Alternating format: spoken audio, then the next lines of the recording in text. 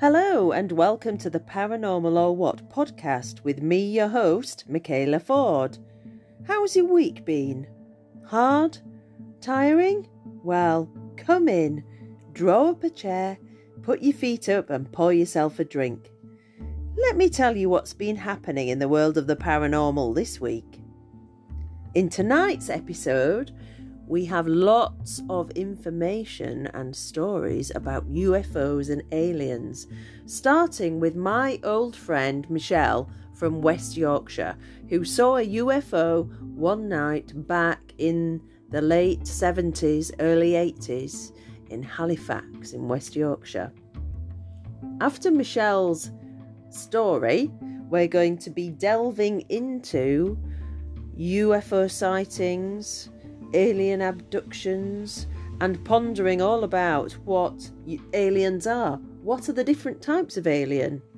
There are quite a lot of people who've done a lot of studying on this subject, and it would take us weeks and months to cover it all. But we'll have a look at a little snippet of it tonight and see what we can find out. Don't forget, if you have any paranormal stories to share, please email them to me at paranormalorwhatpodcast@outlook.com. Alternatively, send me your story in via anchor.fm/paranormalorwhatpodcast/message. I absolutely am desperate to hear from people, and I want you to call in and tell me your stories. I've had some fabulous stories by email, but I'd really love to hear you tell your stories yourself. Can you do that for me? Thanks. So, you can now listen to Paranormal or What on the following podcast platforms: Apple Podcasts, Podbean, Spotify, Outcast, Google Podcasts, Breaker, Castbox, Pocket Casts and Radio Public. And also, don't forget to join us on the Facebook page of Paranormal or What podcast.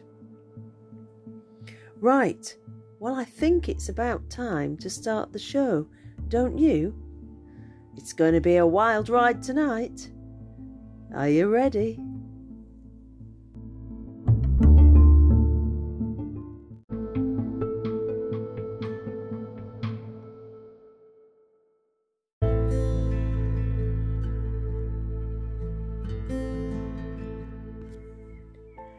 The subject of UFOs and aliens is such a vast one that it would be impossible to fit everything into one podcast.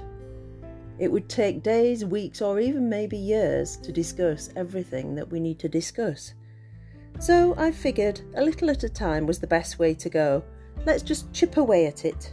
So, today we're going to start with a real life encounter by a lady called Michelle in Yorkshire. Then we're going to go through the different types of aliens that people have claimed to have seen and met. And then we're going to go through some interesting stories and experiences as written down by some of our famous UFO and alien abduction authors, including John Keel, the man himself, Jim Keith, David M. Jacobs, Whitley Strieber, and the UK's Tony Dodd. So, we're in for quite a ride today. I hope you enjoy it. Now, let's get started with that first experience.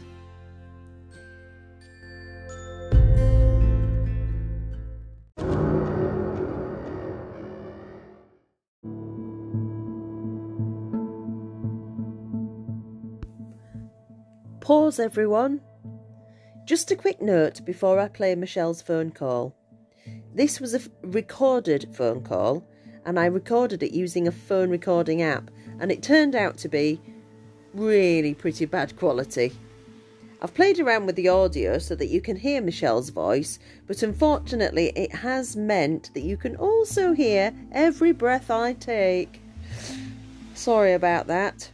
You also might need to turn down the volume just for the phone call. I'm really sorry about this. I just couldn't make it any better. So I really hope that you still enjoy the contents of the call and then go on to enjoy the rest of the show. Okay, we're really going to start this time. Here's Michelle from West Yorkshire.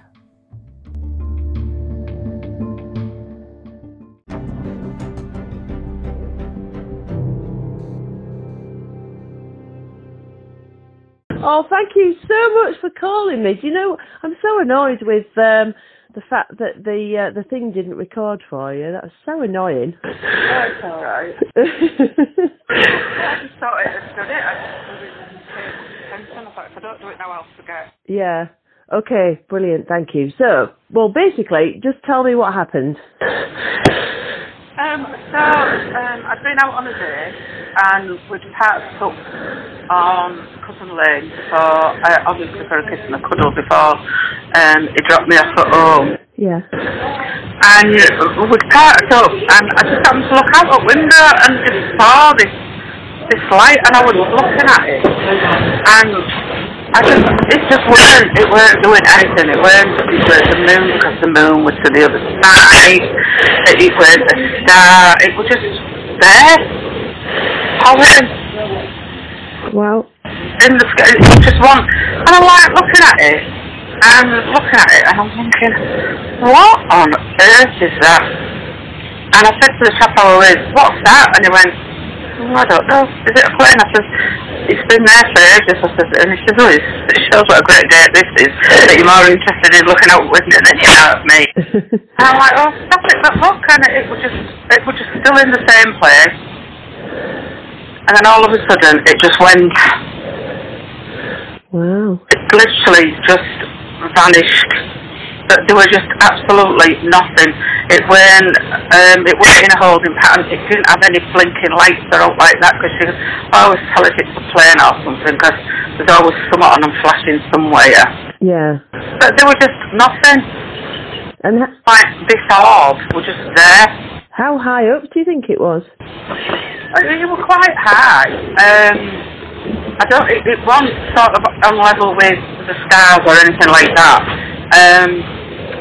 But it was too low for it to be a plane, if that makes sense. Yeah. And it was just there for ages, and then it just literally disappeared. It was like someone had shone a torch in the sky and then decided to turn the torch off.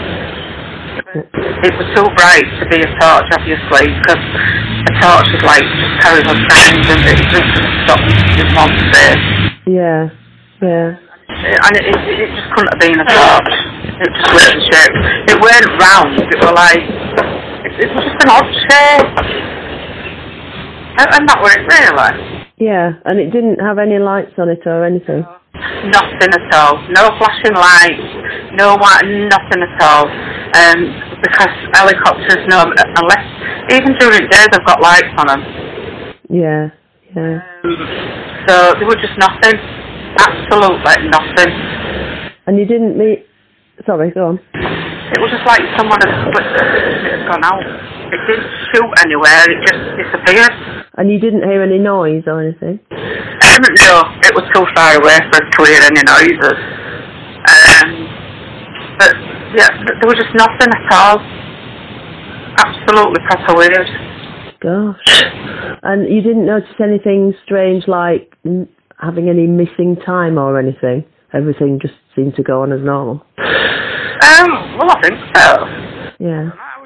I was just like, it held my attention more than what my day did. Poor man. But yeah, and because he's like, but I can't believe that's, you're more interested in that than me. I'm like, well, shut up, look at it.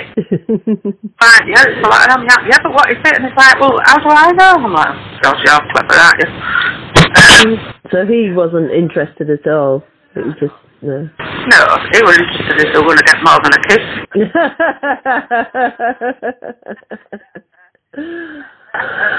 But yeah, no, it was just really, really weird. Gosh, that's amazing.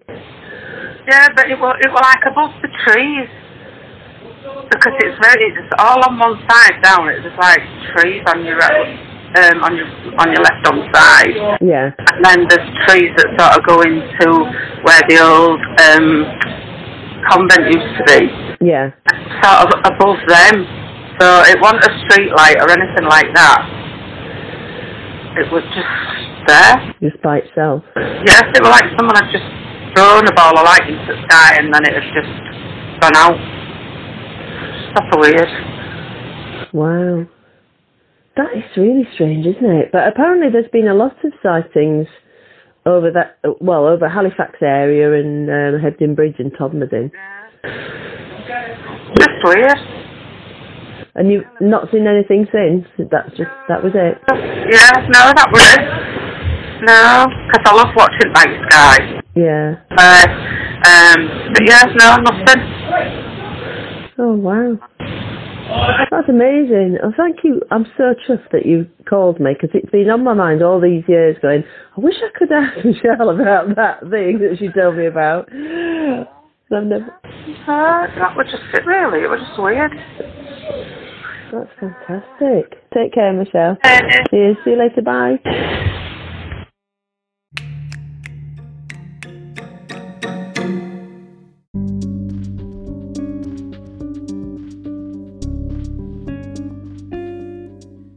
When we think about UFO sightings and alien abductions, one of the most commonly asked questions is, what do these creatures look like? I am now going to read out some descriptions of aliens which have been put together by a man called David M. Jacobs, who also wrote the book The Threat. And his more recent book, Walking Among Us, get it right, Michaela, Walking Among Us, is also called The Alien Plan to Control Humanity. And in it, David M. Jacobs goes to great lengths to develop a chart which describes every type of alien he has researched and what they look like. So I thought it might be quite interesting to read them out to you and see what you think. So, it's called Table 2, the Alien Spectrum, and this consists of creatures ranging from full-blooded aliens and through hybrids. Okay, are you ready? So the first type, insectoids, which David calls insectolins. Characteristics: praying mantis-like, 6 feet plus tall, thin body, very strong neural engagement, only communicate telepathically, vaguely triangular, hairless head, very large, fully black, almond-shaped eyes, pointed diagonally down towards pointed bottom of head. Nose, ear holes or mouth rarely reported. No chins. Gender unknown. No apparent humanoid musculature. Function or role: oversee abduction operation. Seem to be in command. Sometimes conduct preliminary examinations on abductees. Some wear robes with an extremely high collar, perhaps indicating superior authority over other insectolins. Can engage in some substantive conversations. No apparent humanoid heart or lung system. No identifiable reproductive or waste removal organs. No identifiable gender, assumed male. Energy food intake unknown. Next alien. These are the small greys. 3 to 3.5 feet tall and thin. Strong neural engagement. Only communicate telepathically. Large, hairless head. Large black almond-shaped eyes pointing towards nose holes. Non-functioning slit for mouth. Nose and ear holes, pointed chin. No identifiable reproductive or waste removal organs. No apparent musculature. No apparent circulatory system. When cut, a clear liquid comes out of the wound. No gender identification, assumed male. Probably written by a man. Oh yes, so it is. David M. Jacobs. Energy, food intake unknown. Assumed skin absorption of liquid nutrients. Function, helpers.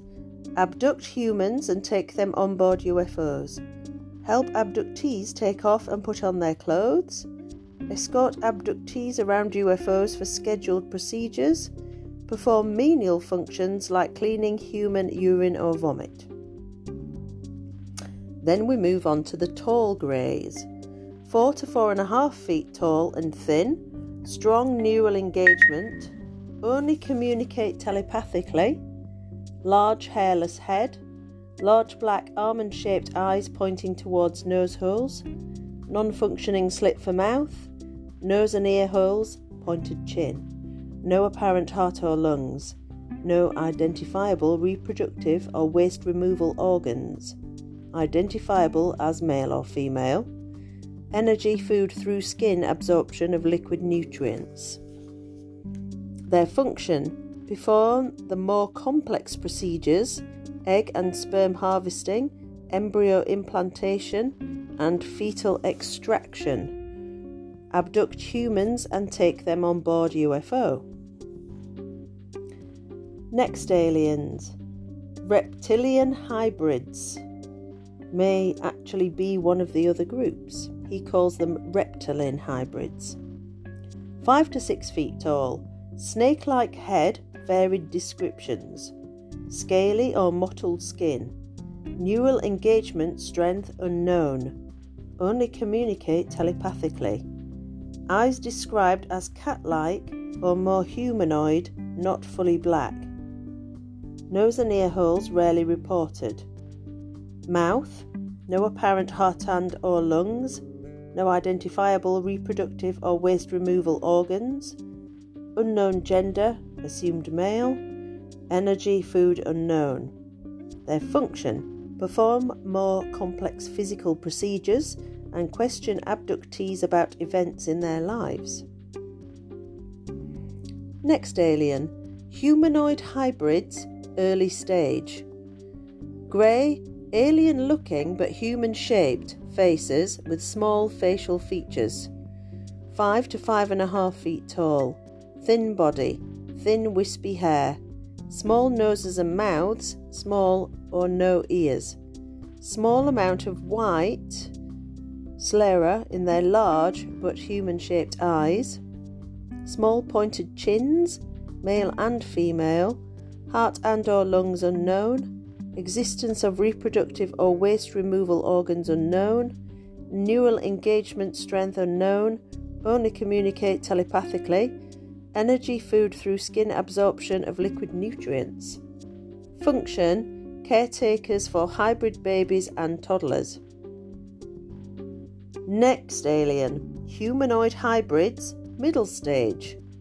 Faces half alien and half human, 5 to 5'8" tall, medium thick hair, small mouths and noses, small often pointed chins, eyes have more white but still too little for normal humans, heart and lung capacity unknown, existence of reproductive or waste removal organs unknown, male and female, energy, food unknown, medium strength neural engagement, only communicate telepathically. Their function is that they are caretakers for hybrid toddlers and older children.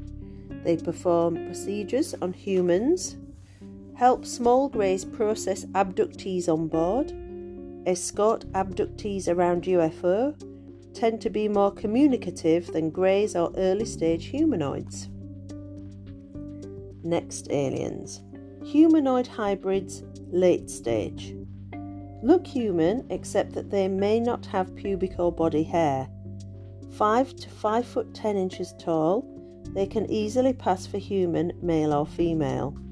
Irises can appear to be too large. Normal head hair, normal reproductive and waste functions. Male and female, energy, food through mouths. Medium neural engagement. Communicate mainly telepathically but can do so verbally. Their roles: they perform procedures, leave UFOs to bring abductees on board, may develop special relationships with abductees, often attaching themselves to female abductees from an early age as personal project hybrids, often enforce rules, making sure that abductees comply with the program, do not live on Earth, can be communicative, help hybrids integrate. Next stage: humanoid hybrids, human stage, advanced and security hybrids. Physically indistinguishable from humans, 5'6" to 5'10" tall, single-minded in their functions.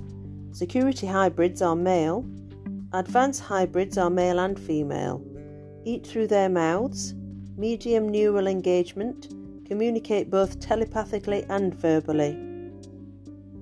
Their function: security hybrids protect hybrids who are living on Earth and make sure there are no security breaches.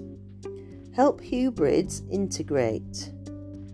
Ensure abductees' secrecy. Advanced hybrids come to Earth to obtain housing for hybrids and independence. Help obtain materials for furnishing apartments.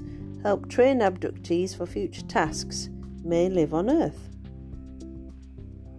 Then, final section: hybrids, independent and group. Human in every way except in specific neural functions. 5'6" to 5'10" tall, telepathic and verbal communication. Broad-minded, male and female, can learn to be citizens, medium to weak neural engagement. Live on Earth and seamlessly blend into society. Group hybrids learn as much about Earth society as possible. Live together in twos or threes. Independent hybrids learn as much as possible about human life. They live alone, but also maintain contact with their UFOs. Independents help group hybrids integrate. So, there we are. Make of that what you will. Next time you meet someone in the supermarket, just check those eyes. Are their irises too big? Or too big even? Food for thought.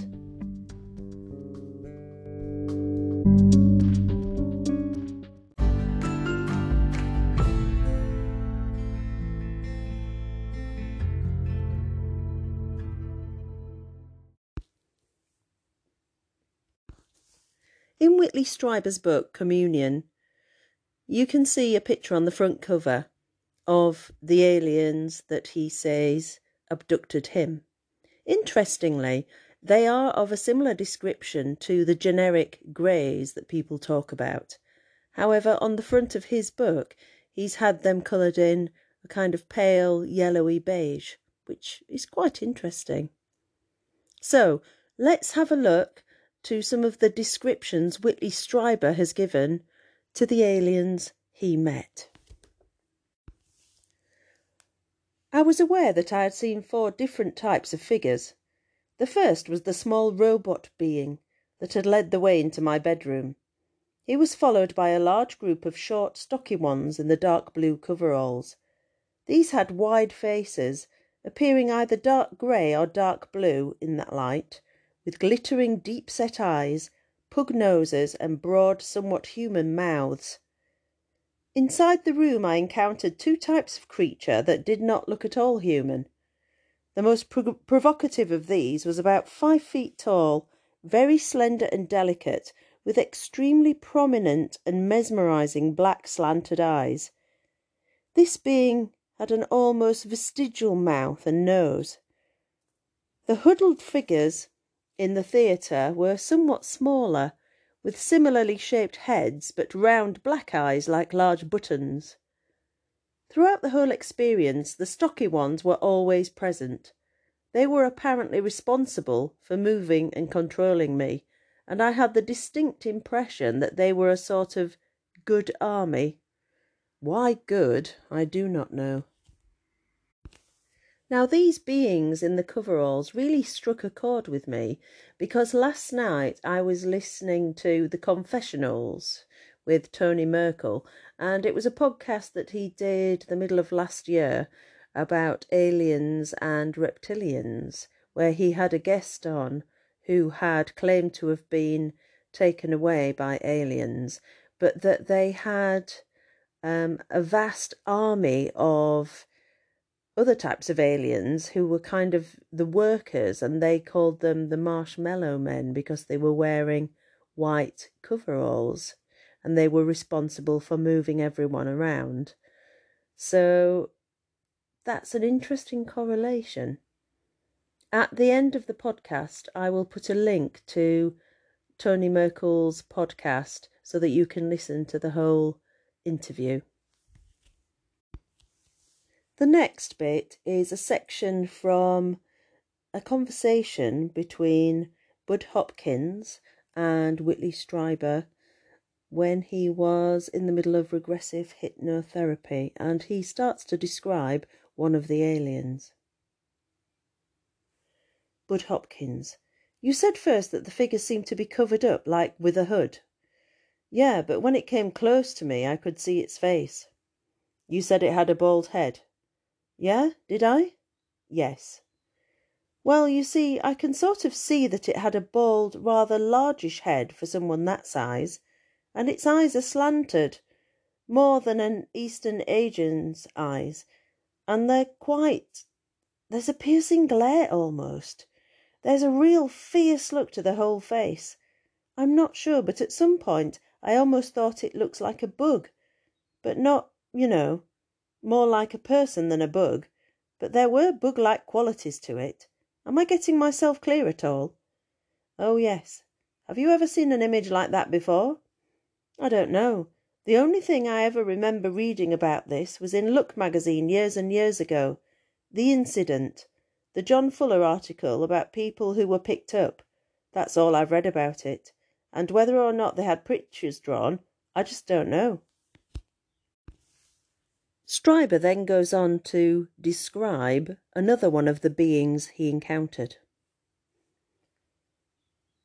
They watched this with their steady eyes, like huge black jewels. The closest thing I've been able to find to an unadorned image of these beings is not from some modern science fiction movie. It is rather the age-old, glaring face of Ishtar. Paint her eyes entirely black, remove her hair, and there is my image as it hangs before me now in my mind's eye, the ancient and terrible one, the bringer of wisdom, the ruthless questioner. Do my memories come from my own life, or from other lives lived long ago in the shadowy temples where the grey goddess reigned? Perhaps the visitors are the gods. Maybe they created us. The next section is another extract from his hypnosis. He's talking to Bud. She's staring right back at me. She looks like a big bug, just sitting there, staring at me. Are you staring back? I don't know exactly what I'm doing. I'm feeling very sad. Sad? Sad, yeah. I'm looking at her. She's looking at me. Do you know why? No idea. I just don't understand it. It's very hard to understand. You say she looks like a bug? Yeah. Great big black eyes. She's sort of brown. She has a little tiny mouth. She's thin. She have antennae? No. She have hair? No, she's bald. She have ears? I don't see any. Eyebrows? No. Does she have a nose? A little bitty tiny sort of two-holed nose. A nose or just the holes? I guess it's there. What's the mouth like? It's straight and sort of... It's straight and... For some reason it's a little hard to look at. Try to make it out. Horizontal lips? Yeah, it's very slight, just an opening. Very slight lips. Sitting there like that. I drew my hands around my knees to demonstrate the position. Then I paused, remembering a confusion of images. Something happened to me just then. She sat there for a long time, then put a hand out, put it under my shirt and under my sweater and under me, and put it right up against my chest, on the side of my chest. And it felt sort of soft, and it doesn't feel bad to be touched like that by that thing. And then she takes her hand away. Stryber says next, Bud Hopkins suggested that I get an artist to render the image. We chose Ted Jacobs because he's so skilled in creating portraits from verbal descriptions. It was when Ted came over with his sketch pad that I discovered what was the most interesting thing about the image. I was sitting with my eyes closed, describing this face as carefully as I could. I could see it in amazing detail, moving closer and then farther back, observing fine points such as the faint dusting of white powdery fuzz that seemed to cover its cheeks and forehead, making it feel, I would imagine, to the touch as smooth as the downy head of a baby. The nose was not very prominent, but the end seemed sensitive, almost like the end of a finger. As I watched, the image moved its nose, revealing that this was obviously a sensitive organ, both of touch and smell. The mouth was not straight, but rather one of those rich and complex lines that come to a human mouth with the advance of years. Centred in this mouth was a remarkable expression, the outcome, it seemed to me, of implacable will leavened by what I can only describe as mirth. Ted Jacobs tried especially hard to capture that elusive quality, and succeeded brilliantly, although the final result on the cover of this book is a bit more human than was actually the case. Specifically, the mouth was nothing more than a line, albeit a complex one. There were no lips at all, and the cranium was a good bit larger than the cover portrait would suggest. The chin was strong, very pointed, and there was a general impression that the skin was stretched over a plated bone structure. By far the most arresting feature in this face was the eyes. They were far larger than our own eyes.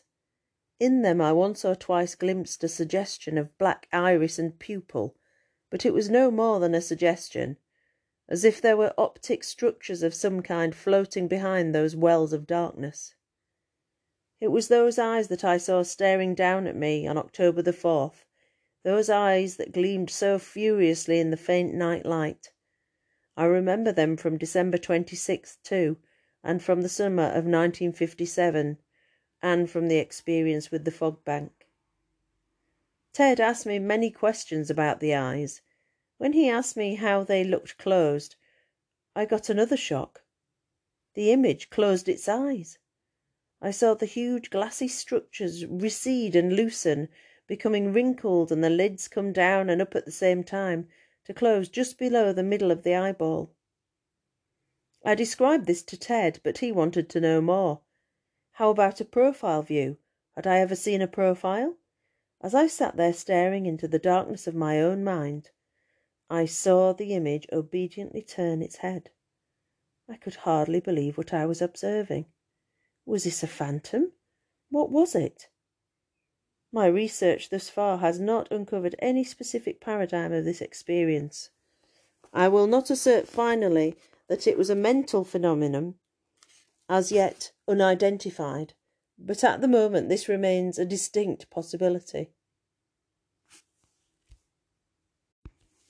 This final extract by Whitley Strieber is towards the end of the book, where he discovers a support group of other abductees, and he describes similarities that they've all noticed. I found that my experience had many similarities to those of the support group. We've almost all seen versions of the same creatures. Some of these are small and quick, wearing grey or blue uniforms.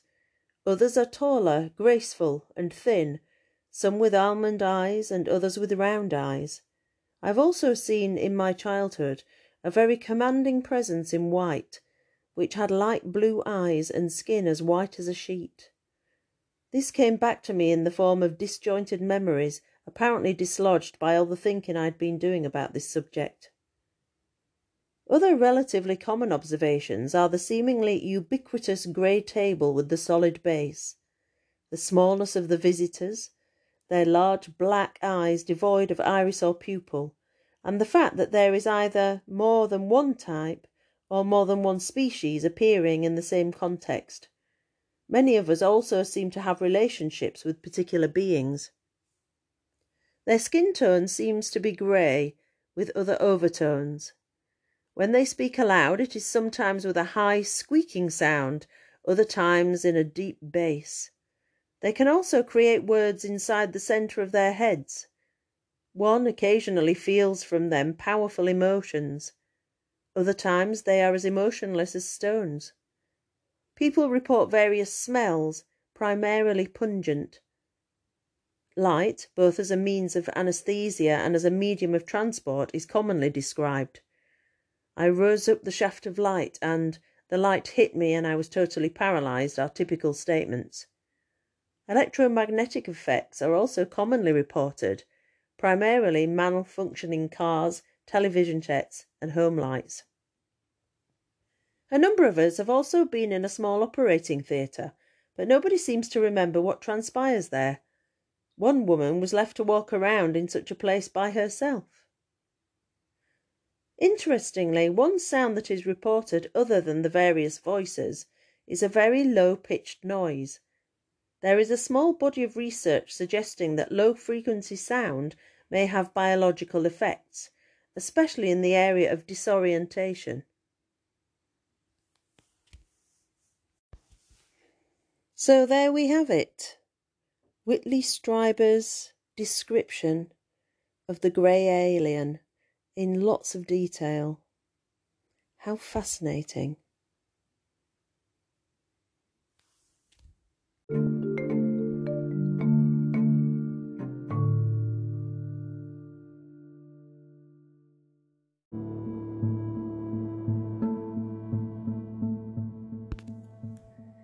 Besides the very famous cases of UFO and alien encounters, such as those of Betty and Barney Hill, Woodrow Derenberger with Indrid Cold, and Charles Hickson and Calvin Parker, there are countless other reports of sightings of UFOs and meetings with aliens.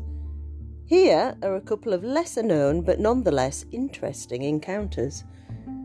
The first one is taken from the book Alien Investigator by the author Tony Dodd from the UK. She told me the full story. Her name was Carol Thomas and her daughter was Helen, and in 1988 they were 45 and 24 years old. They lived in Birmingham and worked together at a mill close to both of their homes. Their normal routine was for Helen to call at her mother's house, and then they would walk together to the mill, which was about 15 minutes away. The route which they followed every day took them through some alleyways between houses. On the morning of 30th of March 1988, they were chatting as they walked along in darkness. They both heard a distant humming noise and commented on it, because at that time of the morning none of the local factories had started for the day and it was normally very quiet. Carol takes up the story in her own words. Suddenly we were both startled by a light which was shining down on us from above. It was like somebody shining a bright torch. We both stopped and looked up, becoming frightened as the light got larger and larger until it was directly above our heads. I remember holding my daughter's hand and then starting to feel dizzy. The next thing I remember was walking along the alley with my daughter, but something was wrong. We were both in a daze and walked erratically because we were dizzy. My daughter was wearing a leather coat which was wet, yet it hadn't been raining. We felt very strange, and when we reached the mill, the security guard commented that we were very late for work. We don't remember much about that day at all, but since then we've been very nervous when we walk to work. I questioned them both and discovered that they had suffered a reddening and blistering of the skin on their faces and arms, just like sunburn after the incident, and that they also both suffered from nosebleeds and a discharge from their navels. As well as this, Helen noticed a circular patch of hair was missing from the nape of her neck. Although several years had elapsed since their strange experience, the women were both still very shaken by it, and puzzled by the fact that they had lost a chunk of time on their journey to work. They told me that if they'd not been together when it happened, they would have begun to feel they'd imagined it. I was familiar with the missing time syndrome because it crops up regularly in encounters with aliens, and almost always masks memories of an abductor. The majority of abductees have no conscious recollection of what happened to them.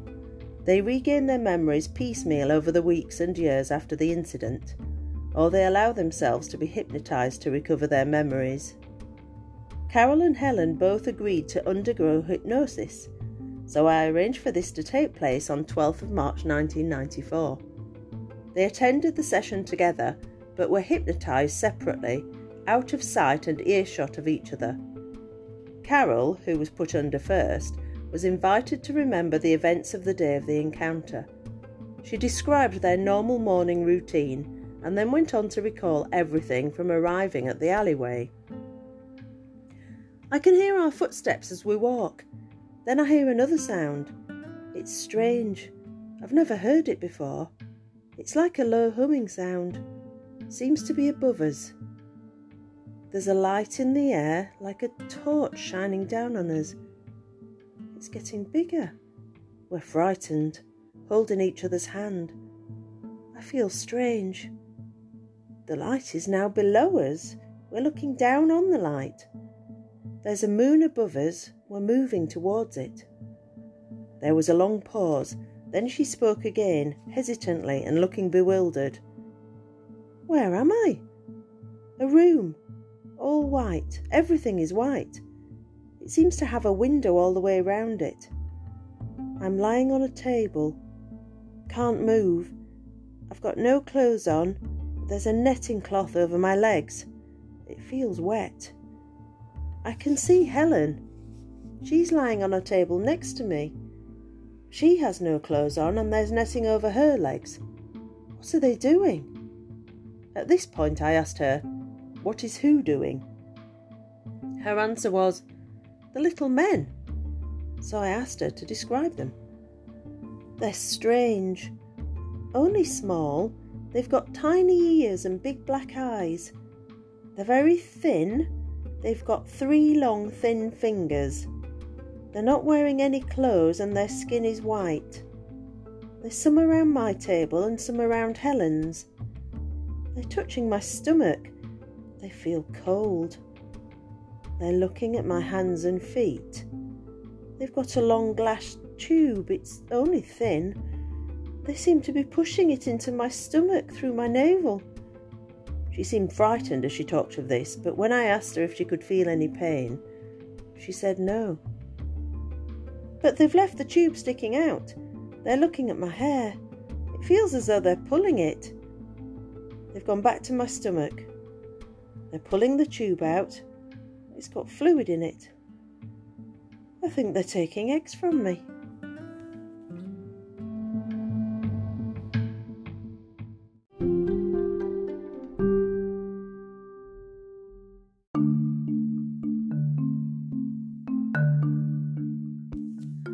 Next, we have the case of an abductee wanting to know from the aliens where she's been taken.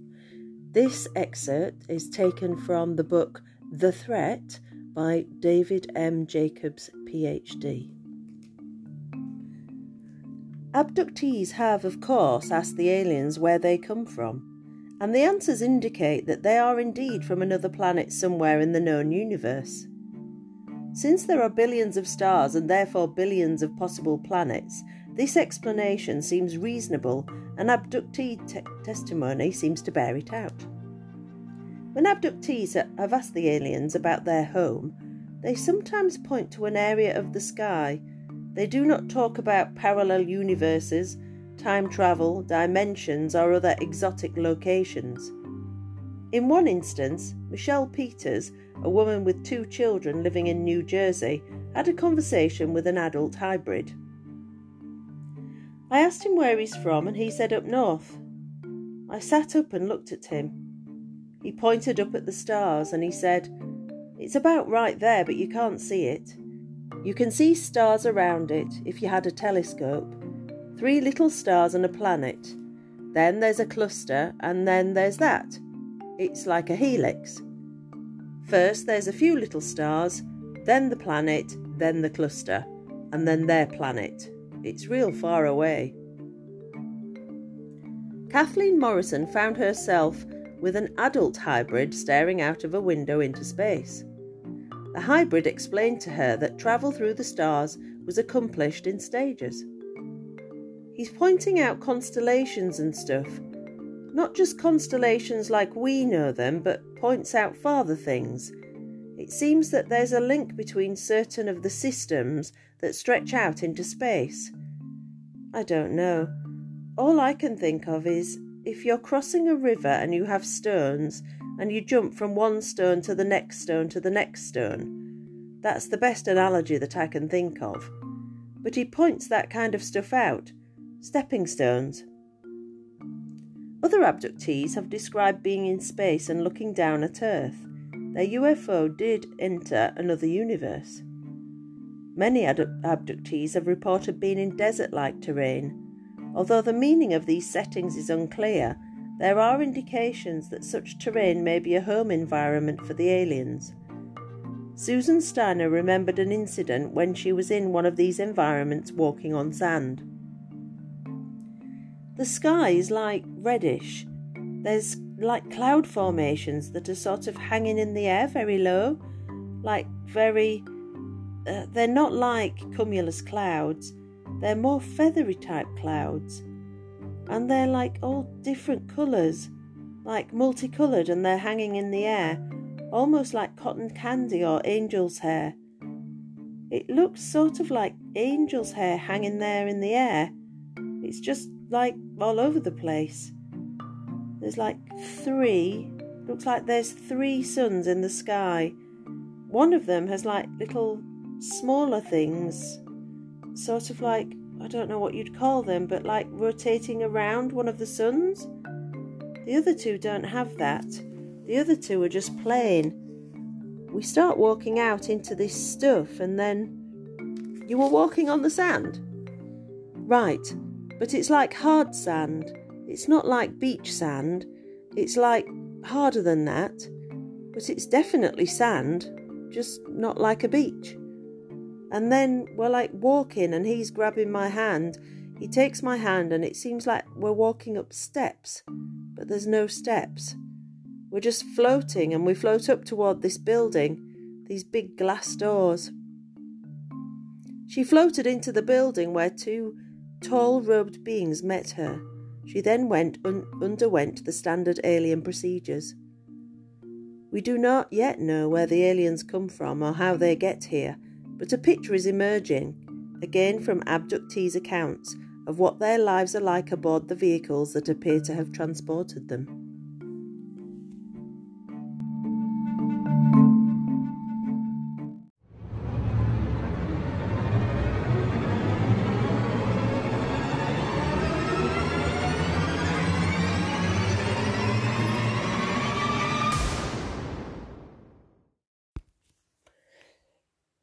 We've all heard of the Roswell and Rendlesham Forest UFO crashes, as they're well documented.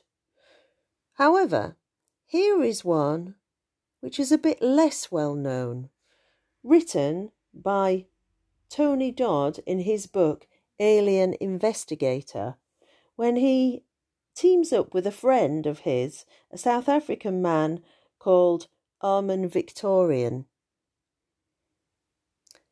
Why don't you listen and have a ponder over it? Do you think it's authentic? See what you think.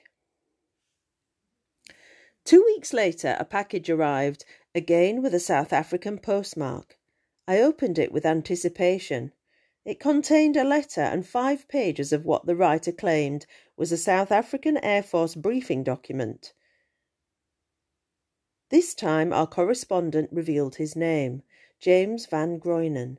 We were given an address in South Africa where we could contact him. We were instantly suspicious of the authenticity of the photocopied document. It contained some surprising spelling and grammar mistakes. Nevertheless, these we felt could be excused, as the document was probably hastily produced, and for security reasons it was unlikely to have been typed by a secretary.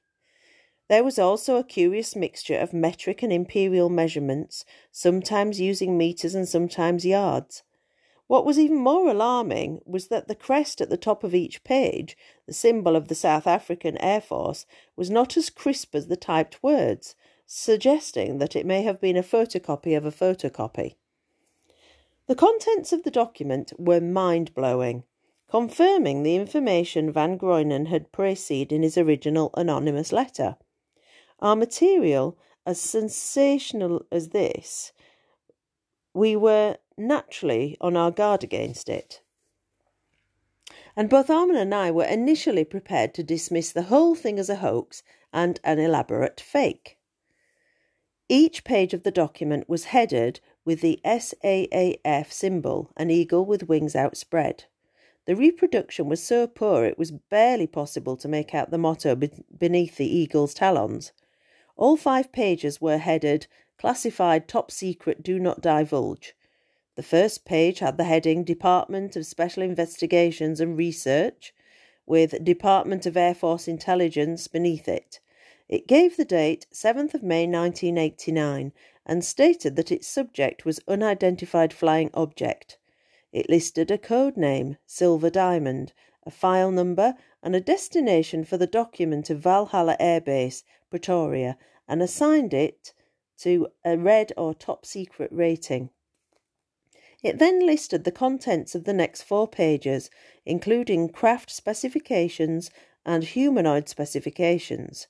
The page concluded with the words, "Defence Computer Passcode, proceed with caution." Page 2 gave the details of the incident, and I quote it here in full, complete with errors. Dodd writes, at 13 hours 45 GMT on 7th of May 1989, the naval frigate S.A.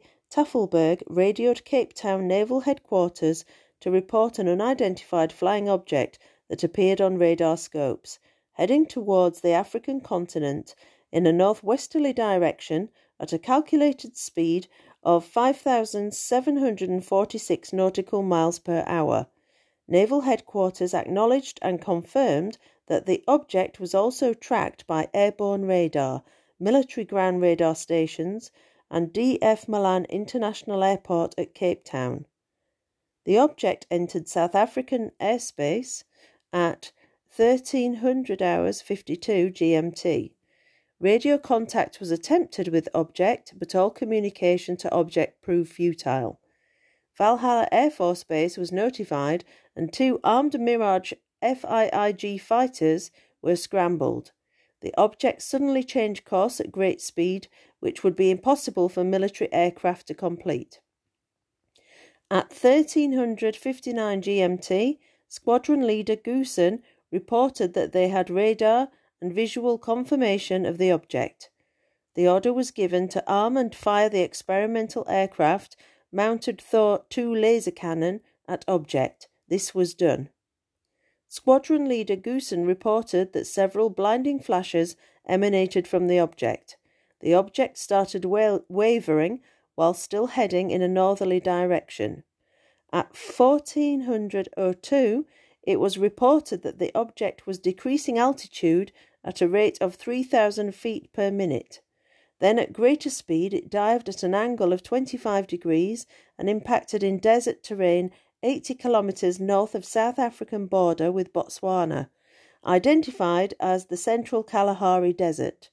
Squadron Leader Goosen was instructed to circle the area until retrieval of the object was complete. A team of Air Force intelligence officers, together with medical and technical staff, were promptly taken to area of impact for investigation and retrieval. The findings were as follows. 1. A crater of 150 metres in diameter and 12 metres in depth. 2. A silver-coloured disc-shaped object, about 45 degrees, embedded inside of crater. 3. A round object, sand and rocks were fused together by intense heat. 4. An intense magnetic and radioactive environment around object resulted in electronic failure in Air Force equipment. 5. It was suggested by team leader that object be moved to a classified Air Force base for further investigation, and this was done. The terrain of impact was filled with sand and rubble to disguise all evidence of this event ever having taken place. The third page of the document was headed Craft Specifications and included the following list. Type of craft, unknown, suspected extraterrestrial. Origin, unknown, suspected extraterrestrial. Identifiable markings, none. Curious insignia forged into metal on side of craft. Dimensions, length 20 yards approximately, height 9.5 yards approximately, weight 50,000 kilograms estimated. Material of construction, unknown, pending further laboratory results. Outer surface of object flawless polished, smooth silver colour. No visible seams noted inside or on outer surface of craft. Perimeter showed 12 unevenly spaced, flushed with outer surface, oval-shaped portholes. Source of propulsion, unknown, pending laboratory results. Notes. A. A hydraulic-type landing gear was fully deployed, suggesting that electronic malfunction caused object to crash. This may have been due also to Thor laser cannon being fired at craft. B. While the investigating team observed the craft at classified AFC, a loud sound was heard. It was then noted that a hatch or entrance on lower side of craft had opened slightly. This opening was later prized open with heavy mechanical gear. These notes were continued on the fourth page of the document. C. 2 humanoid entities clothed in tight-fitting grey suits emerged and were promptly taken to makeshift medical centre, level 6 of classified AFB. D. Various objects inside craft were taken for analysis, and we are still pending results of these findings. E. The craft has been placed in a sterile environment. Medical report on humanoid entities. Origin, unknown. Suspect extraterrestrial. Height, 4 to 4.5 feet. Complexion, greyish blue. Skin texture smooth, extremely resilient. Hair, totally devoid of any bodily hair. Head, oversized in relation to human proportions. Raised cranium area with dark blue markings extended around head. Face, prominent cheekbones. Eyes, large and slanted upwards towards side of face, no pupils seen. Nose, small consisting of 2 nostrils. Mouth, small slit devoid of lips. Jaw, wide in relation to human proportions. Ears, none observed. Neck, very thin in relation to human proportions. Body. Arms, long and thin reaching just above knees. Hands, consisting of 3 digits, webbed, claw-like nails. Torso, chest and abdomen covered in scaly ribbed skin. Hips, small, narrow. Legs, short and thin. Genitals, no exterior sexual organs. Feet, consisting of 3 toes, no nails and webbed. Notes. Due to aggressive nature of the humanoids, no samples of blood or tissue could be taken. When offered various foods, they refused to eat. Method of communication is not known and suspect telepathic. Humanoids are kept in detention at classified AFB awaiting further results of investigations. One-way passage has been requested for both humanoids to Wright-Patterson Air Force Base, USA, for more advanced investigation and research. The final page of the document was headed Conclusion. It read, A. No conclusion has yet been reached, awaiting results of investigations. B. The object and humanoids will be moved to Wright-Patterson AFB for more advanced investigation and research. C. Date of passage, 23rd of June 1989. Notes. Conclusion remains open-ended. This file contains initial findings of preliminary report and further details are expected after completion of investigation in South Africa and Wright-Patterson AFB USA. End of preliminary briefing notes, page 1 to 5. Despite our grave misgivings about the provenance of the document, we decided to make contact with Van Groenen.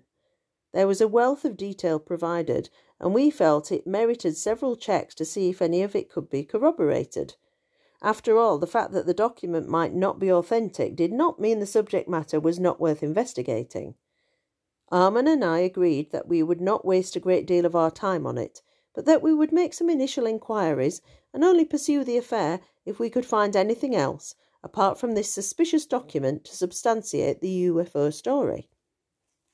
When we challenged James Van Groenen by telephone, he insisted the document was genuine. We contacted a serving South African Air Force intelligence officer with a high security clearance, whose name and details were given to us by Van Groenen, but whom we checked ourselves. To our astonishment, he confirmed that a UFO had been brought down and claimed to have 4 10-inch by 8-inch photographs of the UFO and its occupants.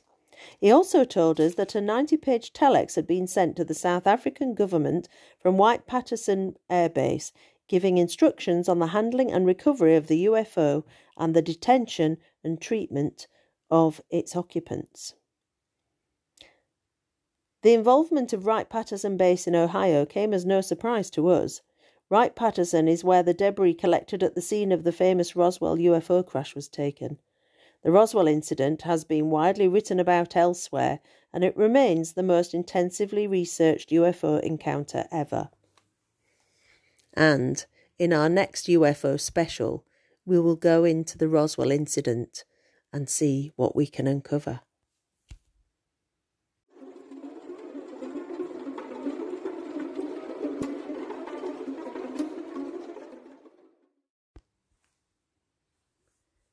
And no UFO podcast would be complete without delving into the case of the Men in Black.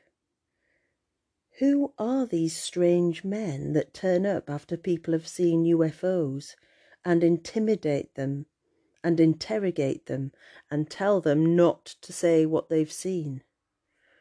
Are they government agents? Are they aliens? Are they indeed demons from another realm? Let's have a look. First of all, we're going to have a look at the book Casebook on the Men in Black by author Jim Keith. He had some very interesting experiences to record. At the same time that a UFO flap was in progress, commencing at about the same time as the Derenberger encounters, an area of West Virginia centred around the town of Point Pleasant experienced for over a year an epidemic of unnatural, or perhaps just uncommon, occurrences. These incidents were chronicled by John Keel in the Mothman Prophecies, published in 1975. Although I am focusing on this chapter and the Men in Black encounters recorded during this period, these incidents occurred in the context of sightings of every sort of flying saucer known to humanity, as well as huge birds, winged humanoid creatures, a wide range of poltergeist phenomena, and cattle mutilations. On November 2nd, 1966, 2 men were driving home to Point Pleasant near Parkersburg, West Virginia. They watched as a dark cylindrical UFO parked itself in front of them. A man dressed in a black coat emerged from the craft and walked toward them. He kept his hands folded under his armpits so they could not be seen. He grinned broadly at them and spoke to men through the car window.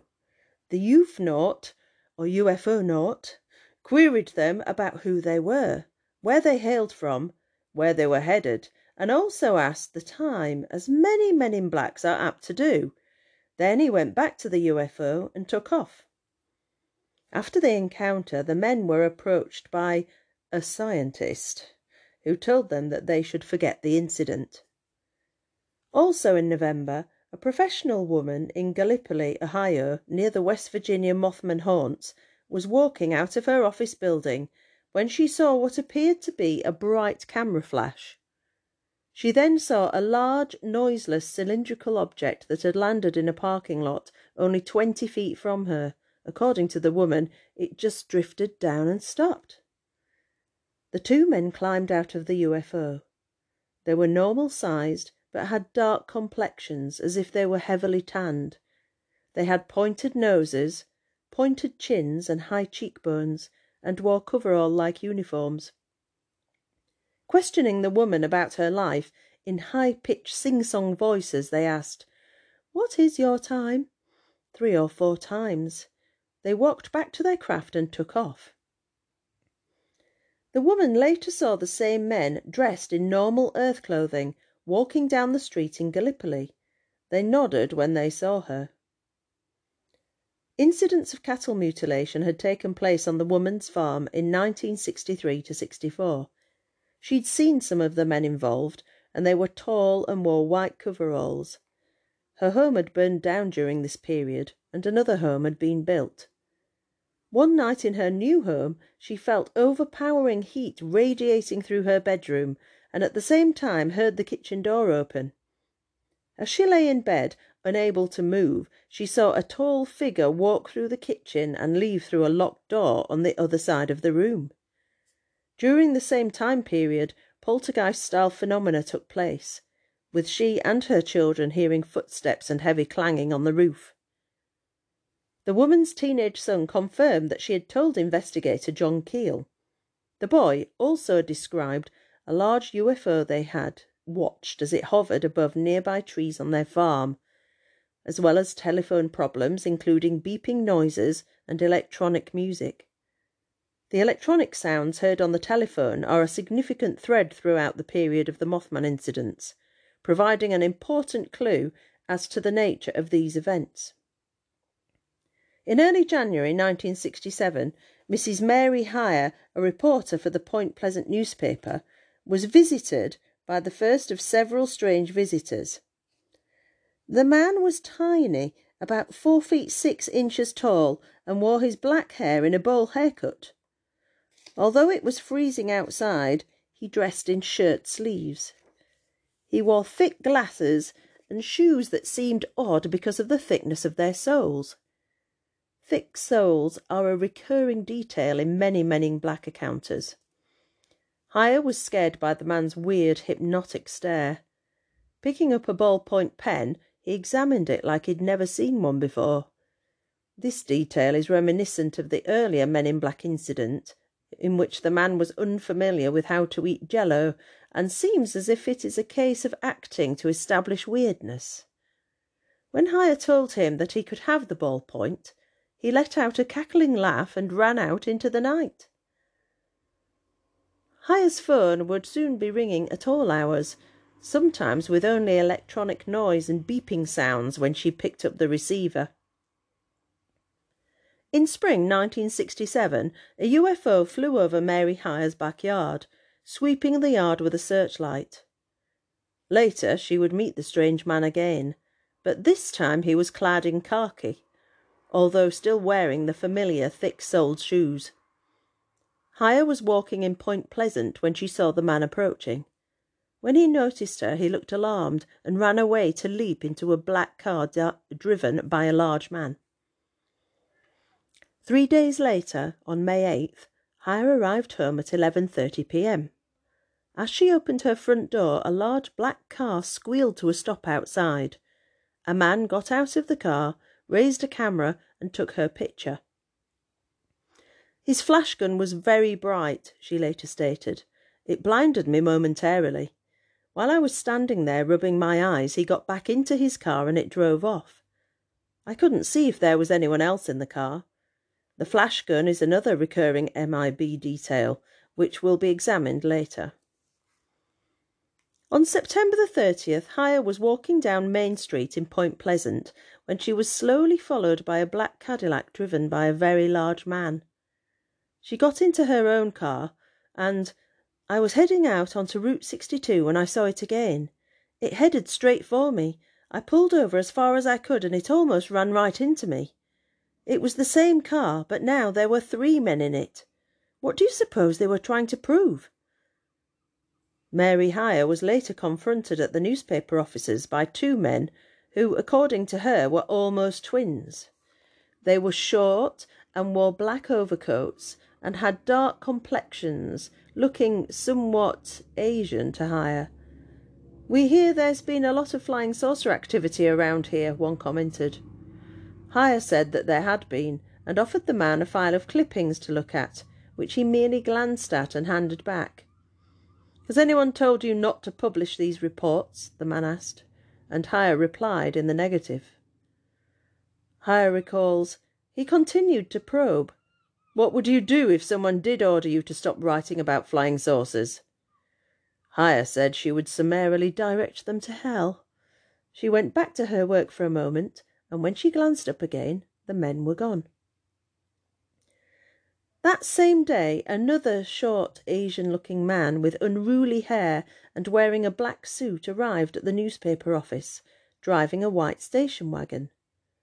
Possessing an undefinable accent and freakishly long fingers, he also visited Mary Haya. He announced that his name was Jack Brown and that he was a UFO researcher. What would you do if someone ordered you to stop printing UFO stories?" the man stammered. Haya asked if he was with the 2 Asian-looking men who had earlier visited the office, and Brown replied that he was not, but that he was a friend of UFO researcher Gray Barker. Haya persisted, wondering if the man knew John Keel. "I used to think the world of Keel. Then a few minutes ago I bought a magazine. He says he's seen UFOs himself.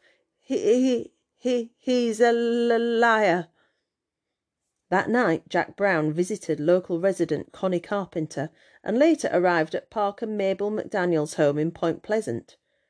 Mabel had earlier seen a strange man winging his way through the skies over Point Pleasant.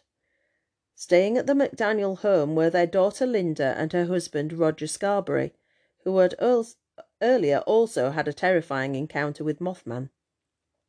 The MIB told the McDaniels and the Scarberrys that he was from Cambridge, Ohio, but when questioned did not seem to know anything about the area.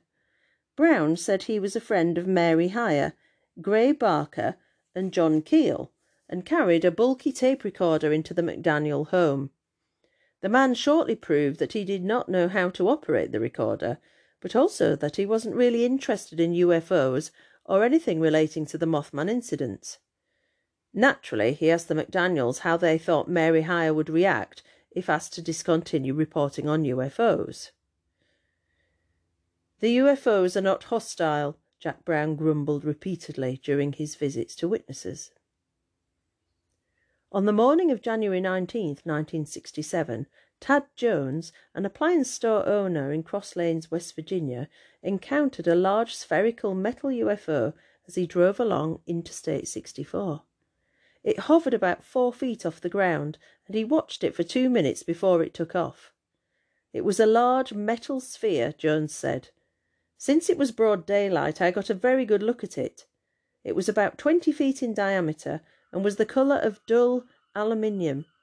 There were 4 legs attached to it, with caster-like wheels on the bottom of each one. and there was a small window about 9 inches in diameter on the side facing me, but I couldn't see anything inside the sphere. On the underside there was something like a propeller. It was idling when I first drove up, and then it started spinning faster, and the whole object began to rise upward. It disappeared into the sky, and I drove on to my store. After reporting the sighting to the police, the local news media got hold of the story. The next morning a note was slipped under Jones's door. It was written on notebook paper, in block letters, and said, "We know what you have seen, and we know that you have talked. You'd better keep your mouth shut." A few days later another note arrived, again slipped under the door. It was written on a piece of cardboard that had been burned around the edges, and included another threat, with the addition, "There won't be another warning," but spelt want, W-A-N-T, instead of won't. There is nothing to suggest that the messages were more than a human intervention by government or incensed oddball, but perhaps I protest too much, given the volume of bizarre occurrences that were taking place in the area. It should be noted, however, that cross lanes have always been considered potentially mystical sites and hangouts for various forms of ultra-terrestrials and the odd Zobop. About a week after the sighting, Jones was driving along the same stretch of road where he had encountered the UFO. A man was standing below where the craft had hovered. Jones assumed the man was hitchhiking and offered him a ride, but the man waved him on. The next morning the same man was standing in the same spot. He was very tanned, Jones said, or his face was very flushed. He looked normal and was wearing a blue coat and a blue cap with a visor, something like a uniform, I guess. I noted he was holding a box in his hand, some kind of instrument. It had a large dial on it like a clock, and a wire ran from it to his other hand. In April 1967, a man was driving near the Chief Cornstalk hunting grounds when a 10-foot wide black form arose from the woods and flew over his car. He accelerated the car, but the wraith flew above until it turned away toward the river. Later in October, the man came home from work to find a prowler in his apartment. "When I opened the door, I saw this man standing in my living room," he said. "I think he dressed all in black. I couldn't see his face, but he was about 5'9". I started to fumble for the light switch when he took my picture. There was a big flash of light, so bright I couldn't see a thing. While I was rubbing my eyes, the burglar darted past me and went out the open door. I guess I arrived just in time because nothing was missing." Again, the phantom photo flashes. According to John Keel, in October 1967, 3 men were driving along Route 2 in West Virginia when they saw a large caped man walking beside the road. They stopped and looked back, and he was gone. There were open fields on both sides of the road. During the period of the Mothman encounters in Mount Misery, Long Island, a woman who John Keel refers to as Jane began a series of encounters that provide a culmination to this extraordinary period. In the spring of 1967, UFOs were frequently seen near Mount Misery. Jane and her boyfriend Richard were 2 of many who drove there to watch for UFOs, and in early May on a back road they had their wished-for encounter. Richard, driving the car, suddenly felt unwell and stopped the car. Then he went unconscious, slumping over the wheel. A brilliant beam of light shot out of the woods, like a floodlight, according to Jane.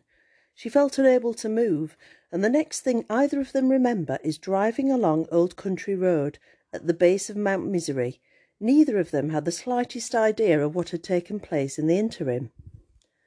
A few days later, on May 17th, Jane received a phone call in a curious metallic voice that said, "Listen carefully, I cannot hear you."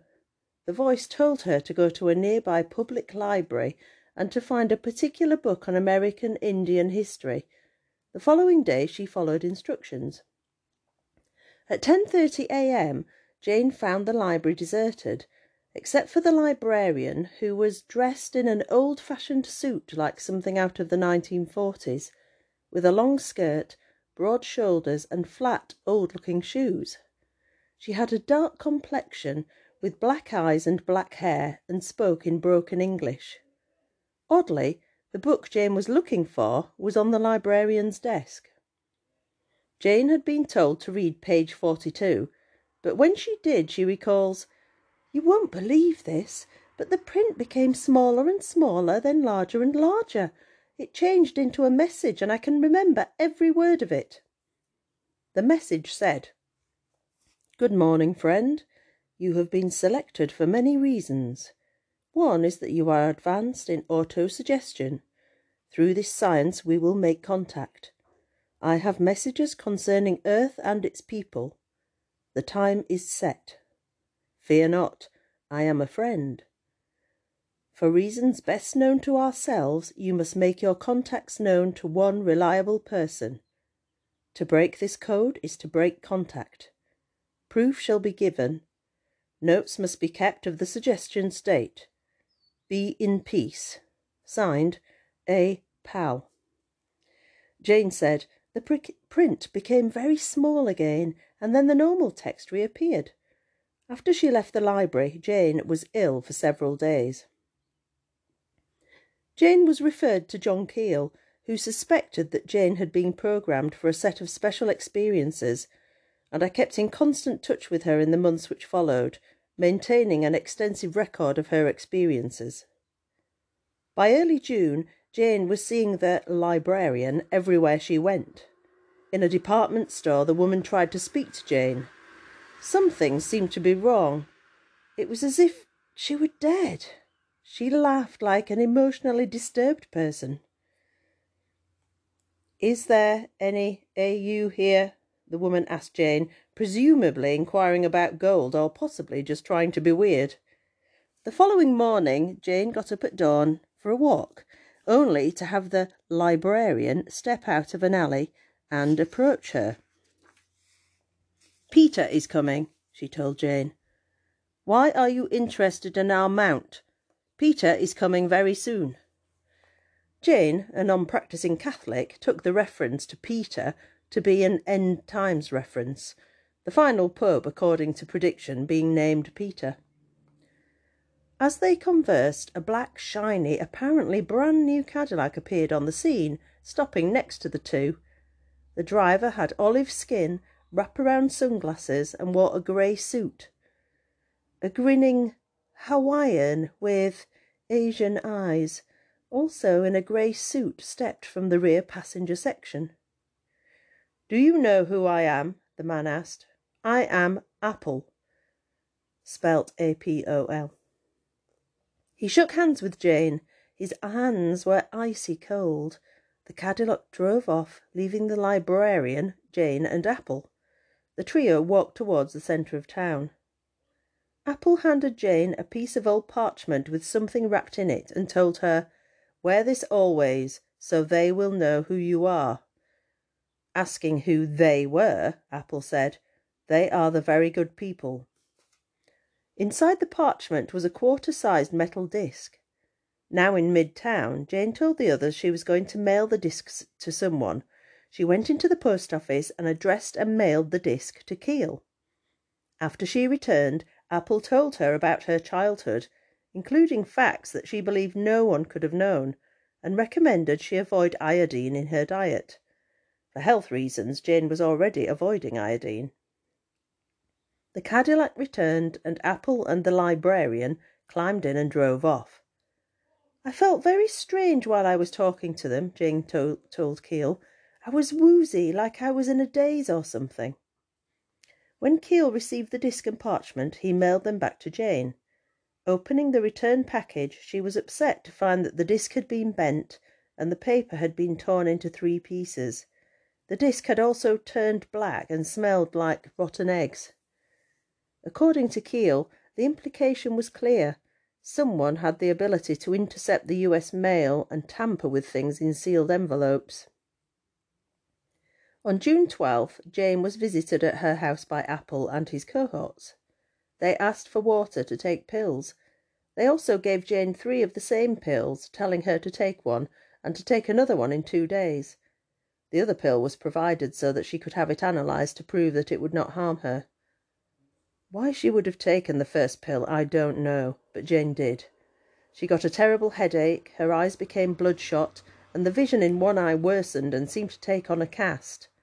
On analysis, the pills turned out to be sulphur, a common prescription medicine. 2 days later, again for no reason that I can fathom, Jane took another pill. Her phone soon rang, and a man with a Brooklyn accent told her he was Colonel John Dalton of the Air Force.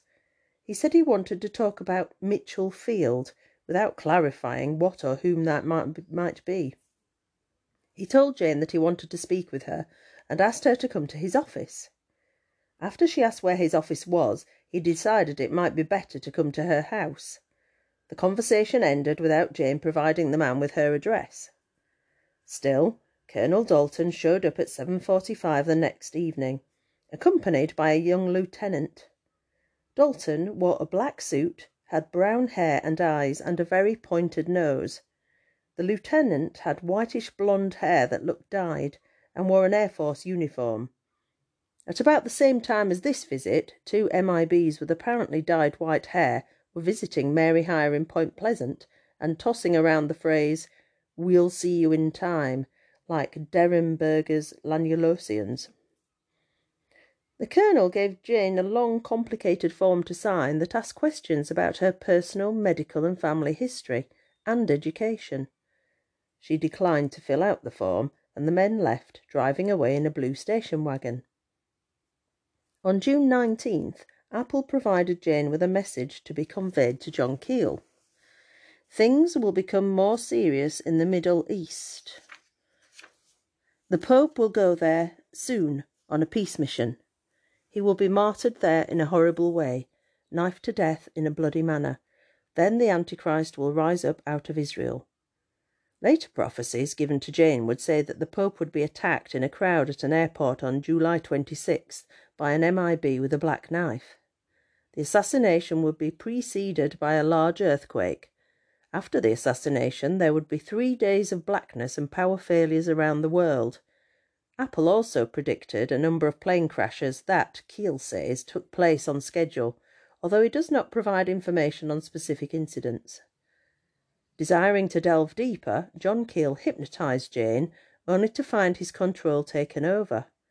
She began channeling Apple, who wanted to gossip about Robert Kennedy and Marilyn Monroe.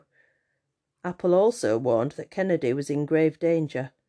Throughout the hypnotic session, the phone repeatedly rang, although when Keel picked it up, there was no one on the line. Although a violent earthquake killed 1,000 people on July 22nd, the Pope was not assassinated on July 26 as predicted.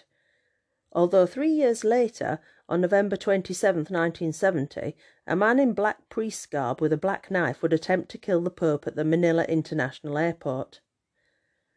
Apple had more predictions, however, which he generally doled out over the phone. The dollar would be devalued. This did not take place until several years later. Red China would join the United Nations. It happened, but much later. Robert Kennedy should stay out of hotels, a warning that he did not heed, resulting in his murder by the somewhat Asian-looking Sirhan Sirhan. Apple also spoke of a disaster on the Ohio River that would kill many people. On November 3, 1967, Keel wrote to Mary Hire, "I have reason to suspect there may soon be a disaster in the Point Pleasant area which will not be related to the UFO mystery. A plant along the river may either blow up or burn down. Possibly the Navy installation in Point Pleasant will be the centre of such a disaster. A lot of people may be hurt. Don't even hint to anybody anything about this." December 15 was predicted as the day when the plant disaster would take place. Instead, the 700-foot silver bridge at Point Pleasant collapsed on that day, killing 46 confirmed persons. Significantly, 2 days prior to the collapse, 2 unidentified men were seen climbing on the side of the bridge. Although in print John Keel has remained mum about the almost sinister of possibilities regarding the Silver Bridge disaster, he stated the following to me, that is Jim Keith, in a 1996 interview. First of all, FBI men stand out like a sore thumb. They dress the same way, they wear neckties, they wear low-cut shoes. These are not the kind of guys you see in Point Pleasant, West Virginia, on the street. They just suddenly turned up just before the bridge went down. Was Keel hinting that FBI men may have been responsible for the Silver Bridge disaster? And those quotes are taken from Casebook on the Men in Black by Jim Keith, who was also taken sections out of the Mothman Prophecies by John Keel. Any un-PC type statements I have tried to change into modern day more acceptable language, but they were taken from these books and are not my own words. So, what does that say about the Men in Black? Where does that leave us?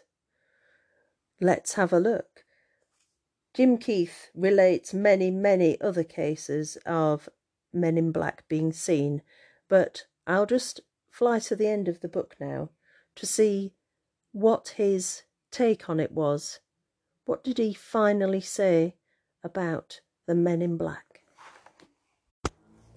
So, in conclusion, this is what Jim Keith says, finally, about the Men in Black.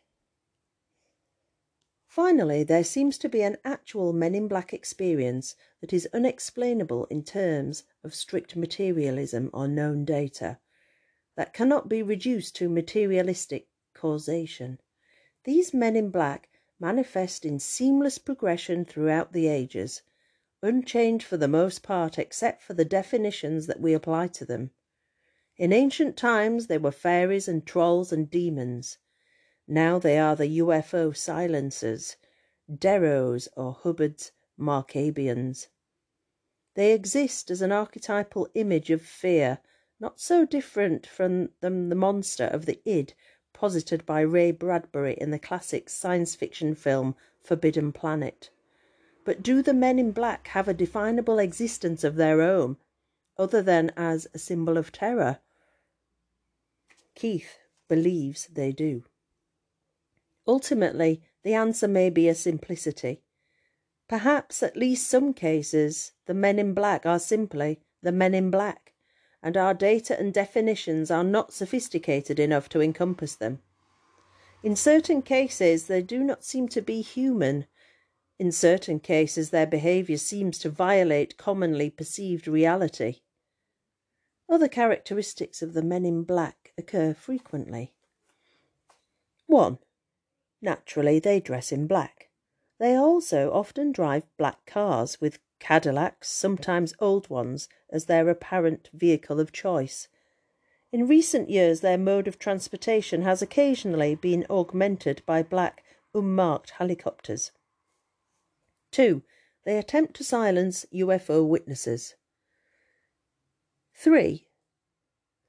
Many of the Men in Blacks are Asian or Asian appearing, with slanted eyes and dark skin.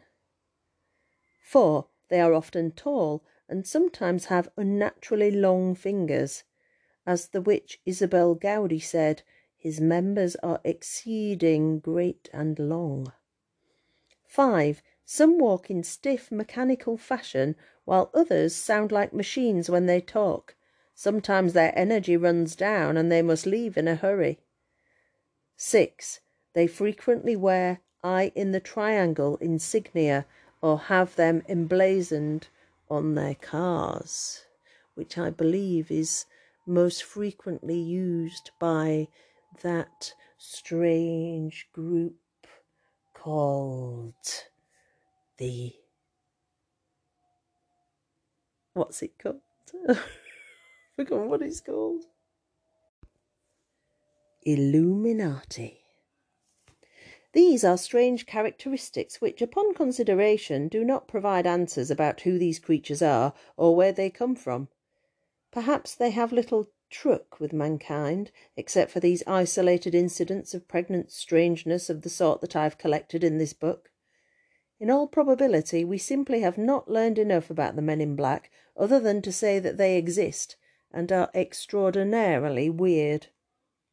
If we grant the possibility that certain examples of the Men in Black experience are paranormal, then at least some of them are an essentially unknown life form with extremely strange racial characteristics, is the rough extent of what can be said about them at this time. Whatever they are, their existence suggests that there is another far stranger world out there where our simple concepts of reality do not always reign. This is the world more real than the real world. It is the world that authors Charles Fort, Philip K. Dick, H.P. Lovecraft, John Keel, Kenneth Grant and others have documented with heroism and strange poetry. It is the world that the psychops and psychops of scientism desperately try to protect, and presumably us and themselves from, steadfastly denying the reality of anything other than the mundane and the two-party system. With the Men in Black, one finally ends up with the conviction that reality may not be all that it is cracked up to be, and that we may live in a macabre comic book substitute for a world, brainstormed and inked by a low variety of chaos trickster, perhaps the Men in Black themselves.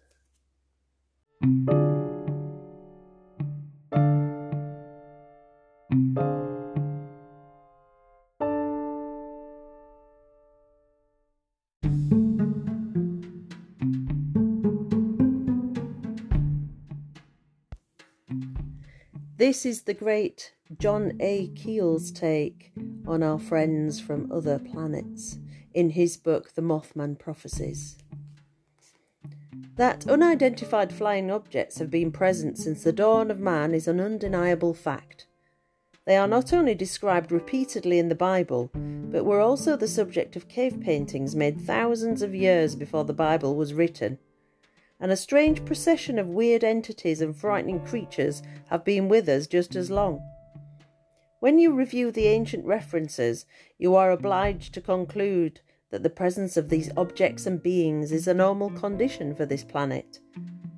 These things, these other intelligences, or OINTSs, as Ivan Sanderson labelled them, either reside here but somehow remain concealed from us, or they do not exist at all and are actually special aberrations of the human mind, tulpas, hallucinations, psychological constructs, momentary materializations of energy from that dimension beyond the reach of our senses and even beyond the reaches of our scientific instruments. They are not from outer space. There is no need for them to be. They have always been here. Perhaps they were here long before we started bashing each other over the head with clubs. If so, they will undoubtedly still be here long after we have incinerated our cities, polluted all the waters, and rendered the very atmosphere unbreathable. Of course, their lives, if they have lives in the usual sense, will be much duller after we have gone. But if they can wait around long enough for another form of so-called intelligent life to crawl out from under a rock, then they can begin their games again.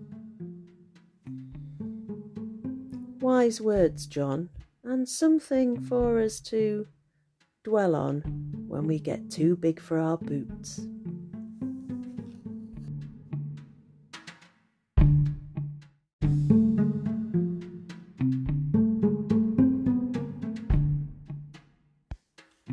Well, that's it for tonight.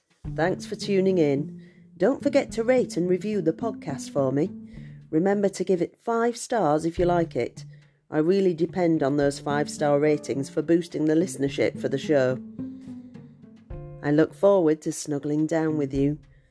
Some spooky stories, a comfy chair, and a tot of something fiery again next time.